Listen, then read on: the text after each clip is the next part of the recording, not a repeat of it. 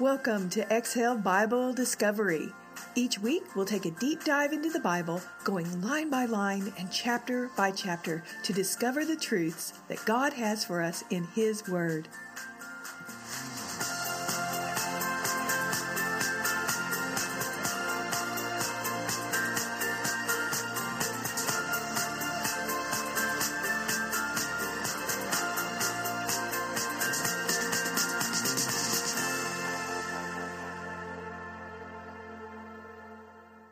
Well, hello everyone. It's Dr. Paula McDonald with our Exhale Bible Discovery, and we're continuing in the book of John.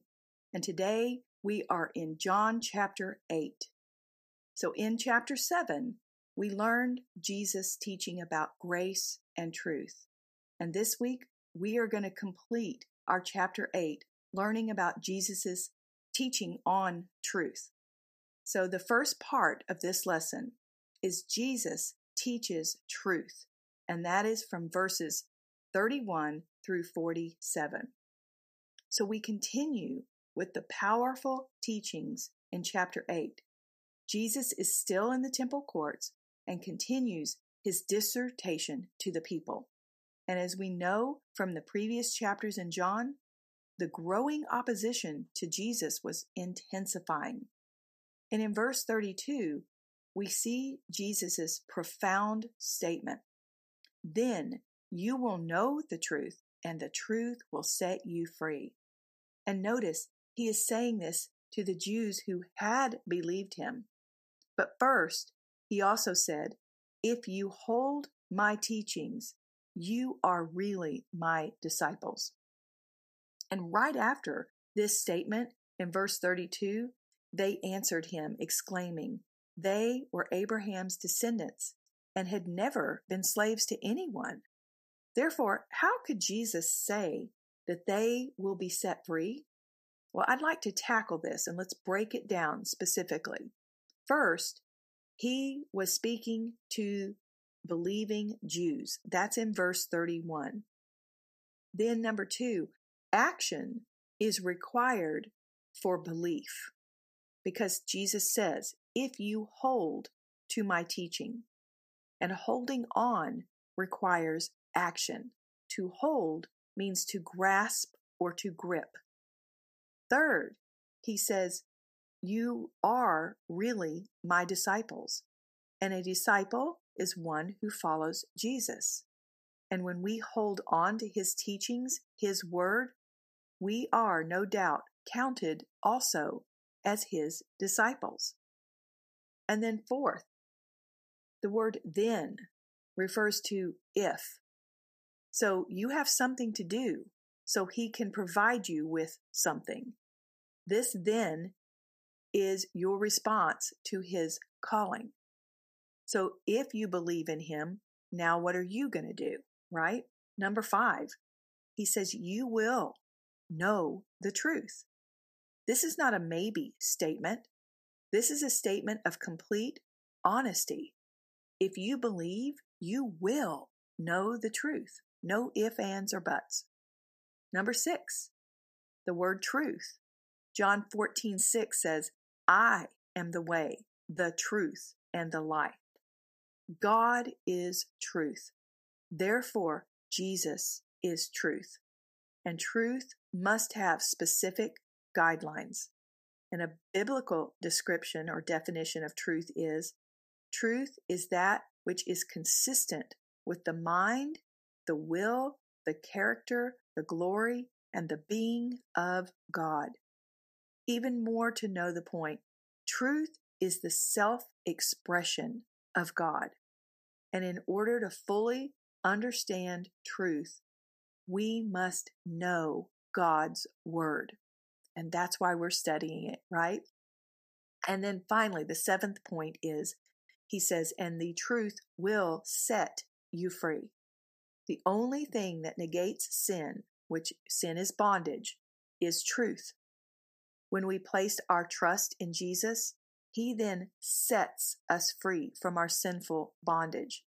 And the word set suggests a breaking of something that's holding us hostage. That is a lot of theology in these two passages. So let's now take a look at how the people responded to this teaching, because it was packed. Lots of lessons there. And they are clearly missing the spiritual point because they start proclaiming their heritage to Abraham, and they are not grasping the meaning of what spiritual slavery was as they boldly say, "Hey, we've never been slaves of anyone." Really? How quickly they have forgotten their own heritage. We will break down the people's arguments with Jesus into 4 distinctive challenges.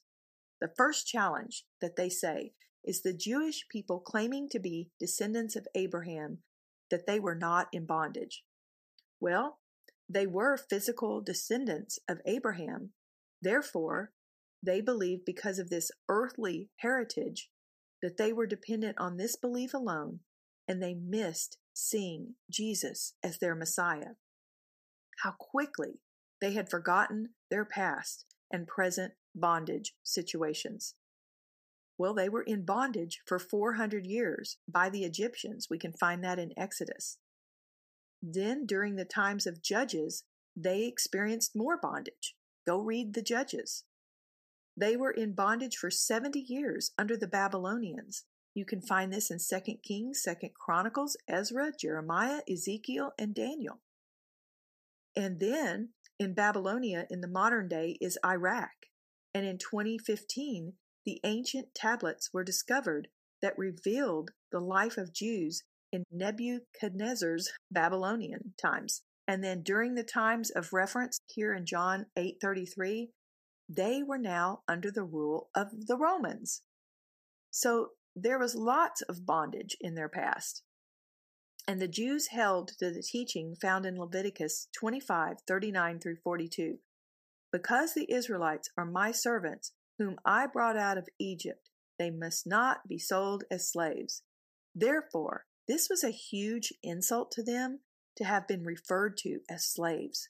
In their minds, they were already set free, and therefore they were missing the point that Jesus was sharing with them about being enslaved in the bondage of sin.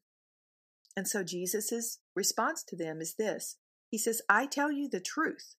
And we find a total of 5 I tell you the truth statements. And 9 times there is a mention of the word truth in these verses 31 through 59. He says, everyone who sins is a slave to sin. And the use of everyone indicates all who are not in Christ are serving another master, sin. Being enslaved by another master, sin, is not something God desires for us. Therefore, He sent Jesus to remove sin for those who believe in Him. When you have time, read Romans 3. And although we all fall short of the glory of God, we are saved by grace.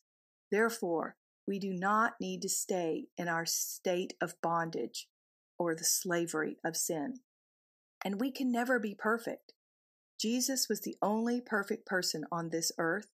We can, however, give Him our guilt and ask Him to help us remove our sinful nature. Habitual sins are all-consuming behaviors that hold us down. Self-indulgence, gluttony, lying, boastfulness, drunkenness, lust, and even gossip are habitual sins that we all need to ask God to help remove from our lives because we cannot do it alone. The word slave in Latin is servus, and it's a root meaning heavy and burdensome.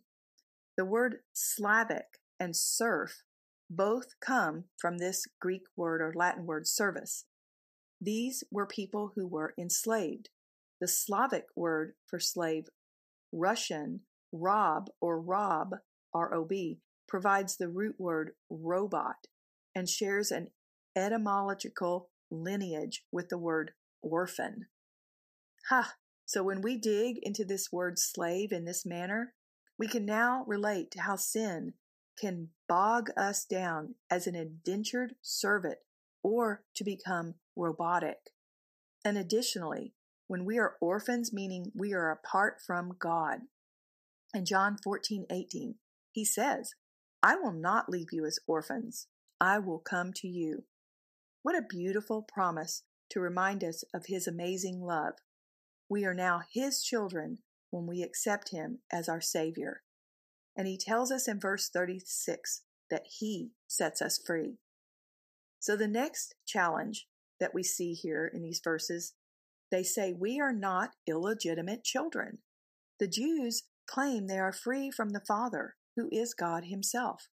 And isn't it interesting that they were claiming to be from God while also doing everything they could to kill and destroy Jesus? Hatred does not come from God because God represents truth and love. And so here is Jesus' response to this. He points them right away to the error of their statement. He tells them, you are determined to kill me. And he goes on to say that Abraham did not do such things as they are doing. And he goes on further to say, you are unable to hear what I have to say.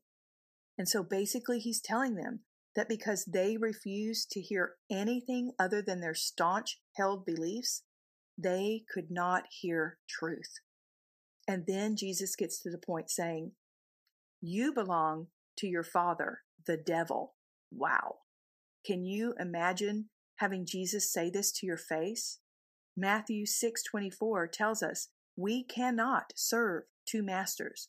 Either we believe and belong to Jesus, or we belong to Satan. There is no middle ground. And he asks them, can any of you prove me guilty of sin? And right then, Jesus is calling on them on the carpet. No one had anything on Jesus regarding sin, and this must have rocked them to the core. And so our second part today is Jesus is the truth. And this will conclude chapter 8 from verses 48 through 59. And in these final verses, Jesus culminates the discussion with valid points of absolute truth. And at this point, it's essential that we define and understand the word truth. Philosophers over the centuries have debated with what truth really means. And so let's take a quick look at some varied meanings of truth. We have relative truth, which is what we hear a lot right now. What's true for me may be true for you. It's actually a contradictory statement in that seeking truth, it has to remain constant. Relativity is not constant. Absolute truth is something that is true at all times and in all places. It is something that is always true no matter what the circumstance. It is a fact that cannot be changed. For example, there are no round squares. Fixed, invariable, unalterable. God is most certainly absolute truth. He is omniscient, omnipresent, and omnipotent. He is the same yesterday, today, and tomorrow. He cannot contradict himself. He cannot lie. So let's look at each one of these.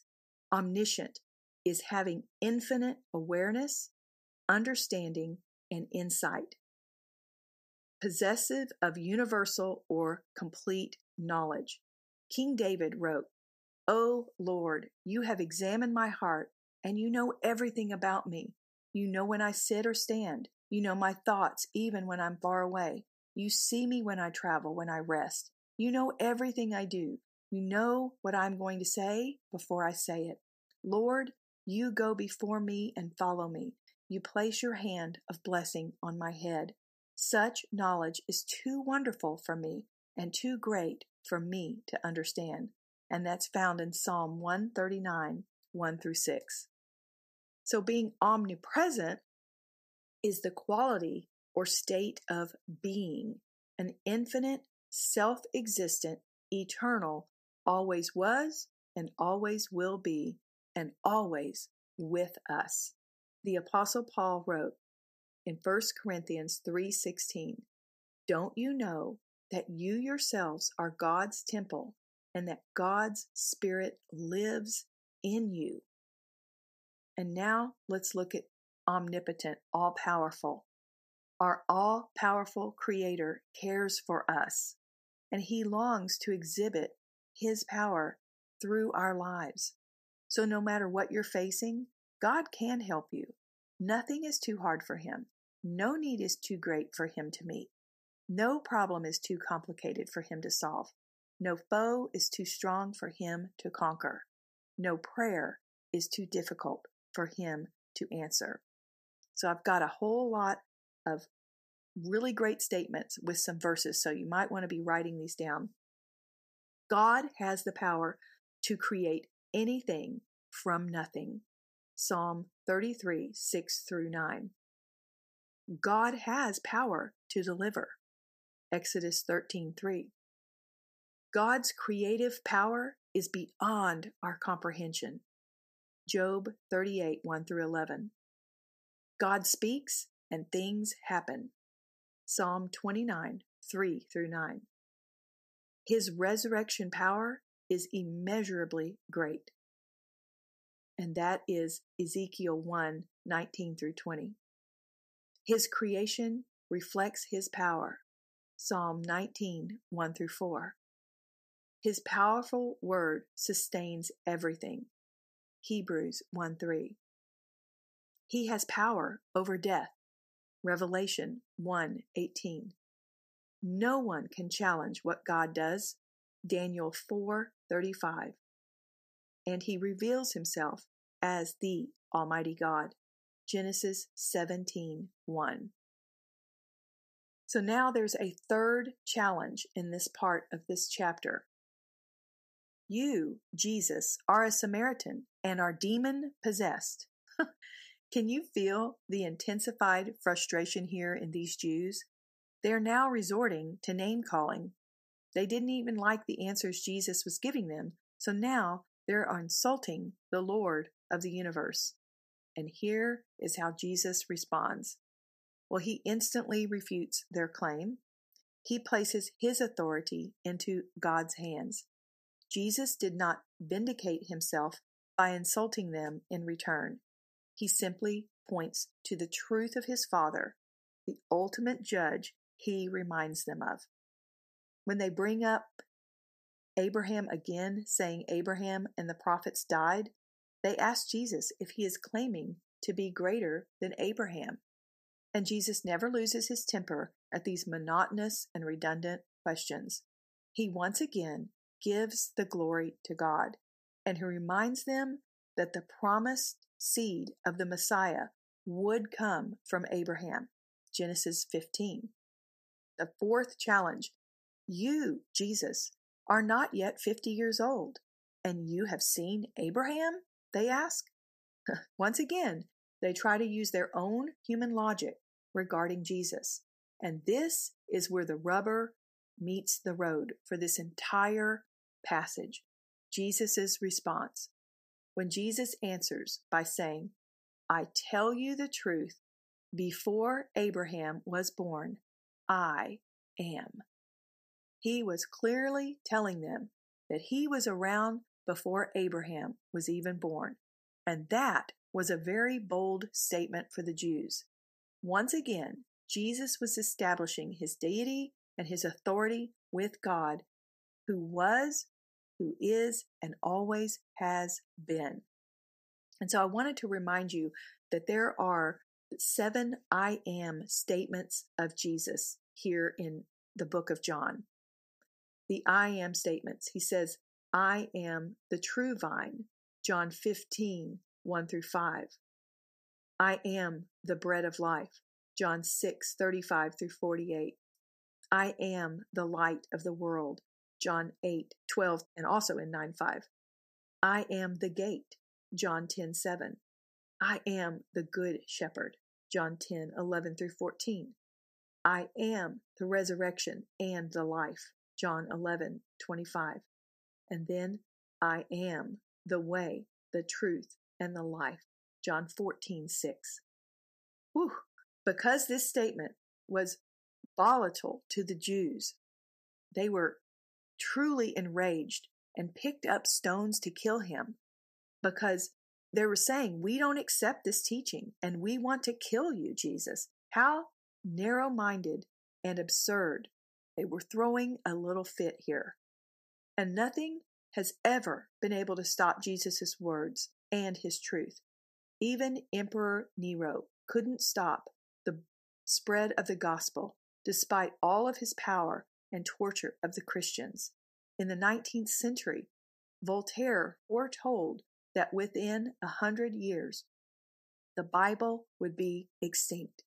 But surprisingly, or not so surprisingly, the story alleges within 50 years after Voltaire's death, an ironic twist of providence, the very house in which he once lived and wrote was used by the Evangelical Society of Geneva as a storehouse for Bibles and gospel tracts, and the printing presses he used to print his irreverent works was used to print Bibles.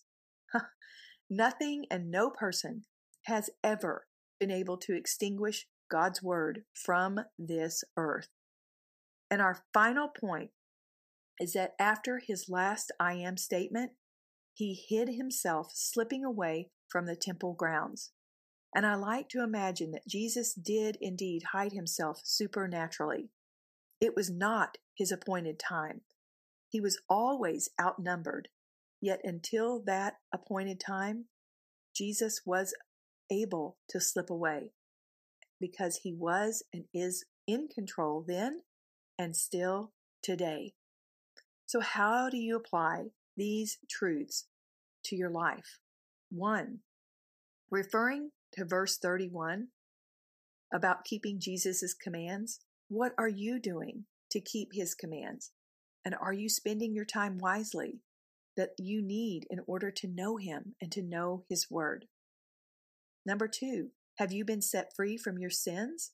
If you haven't truly given those over to him, stop right now and write a prayer asking him to help you remove them. Number 3, are there any habitual sins that you need dominion over?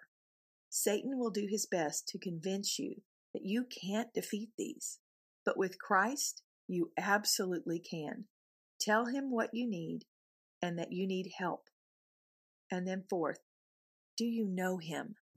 What can you begin doing right now to know Jesus in a more intimate and personal way? Well, I hope chapter 8 of John has been a true blessing. May you have an amazing and wonderful day.